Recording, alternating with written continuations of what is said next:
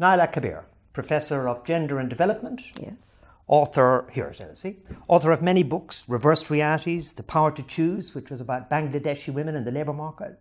Involved extensively in NGOs, the UN. When I look at your work, I'm not sure whether the story is essentially a good one about the rising empowerment of women, about, broadly speaking, what in the old days would have been called Whiggish progress towards a better life, or whether it's a downhill thread with violence against women on the rise, with the patriarchy retaliating. Which is the truer version of where we are today? The benign story or the malign story?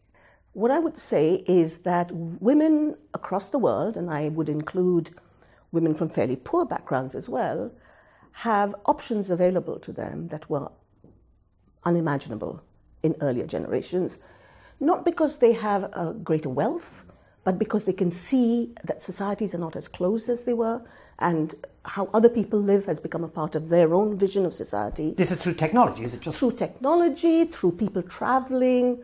There are very few completely closed societies left anymore. Yeah. So there are very few societies that are culturally static. So in that sense, the positive story is that people's imaginations and their visions of what is possible has expanded. We've seen great progress on education, on health, on human capabilities, that kind of thing. But of course, any kind of change like this, which involves some of the most intimate and the core aspects of people's cultures, will inevitably bring with it some kind of a backlash. Mm-hmm. So I think particularly as women make inroads into the labour market, which used to be the kind of domain of the male breadwinner, I think we are seeing signs of resistance from men and from many women. But to make progress, to push the line further along the route you wanted to go, you have to take on some quite powerful forces. One that occurred to me from your work is the whole field of microeconomics, where you say, look, this is, as I understand you, this is too without context, there's no breadth here, it's all about these non-persons wandering around the place making individual decisions.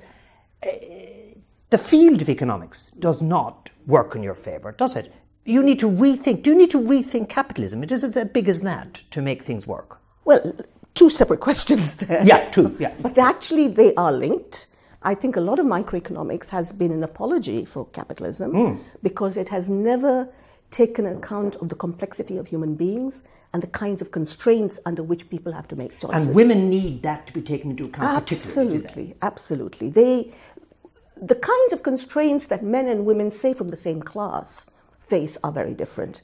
Because in addition to the usual freedoms and constraints associated with your class position, for women they have all the additional constraints associated with culture, patriarchy, and so on. Another big enemy you've got, another big enemy, these aging men sworn to celibacy. Let me put a very direct question to you about the Vatican. We're referring to the Vatican, and in particular its role in regards women. Would you say to a practicing Catholic who agrees with you on the diagnosis, it is immoral to remain as a practicing Roman Catholic given its position on the issues which concern you and concern women? No, I would not say that. I would say that any change for any institution is strongest when it comes from within. And I would ask all practicing Catholics that have a progressive agenda and acknowledge women's rights to make their voices heard. And at least, I guess, they're allies on the global culture of consumerism, you've called it, the relentless sexualization of women. They're allies on that, but that's another gigantic enemy you're taking on, isn't it? I mean, technology there is against you, really. Technology is instrumentalizing people, isn't it? It's also opening up, as I said earlier, many different visions.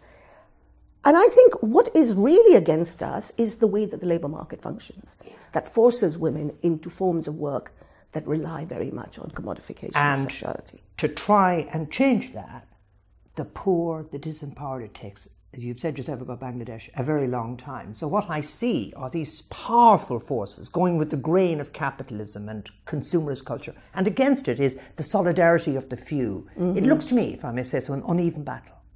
It is a very uneven battle. But, when you mention Bangladesh, what you also have to recognize that in the 70s it was known as the International Basket Case, thanks to some State Department person in the US.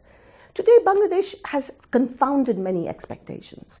And one of the expectations that has confounded is this whole business of missing daughters. We are seeing an apparent shift away from the strong son preference towards a revaluation of daughters.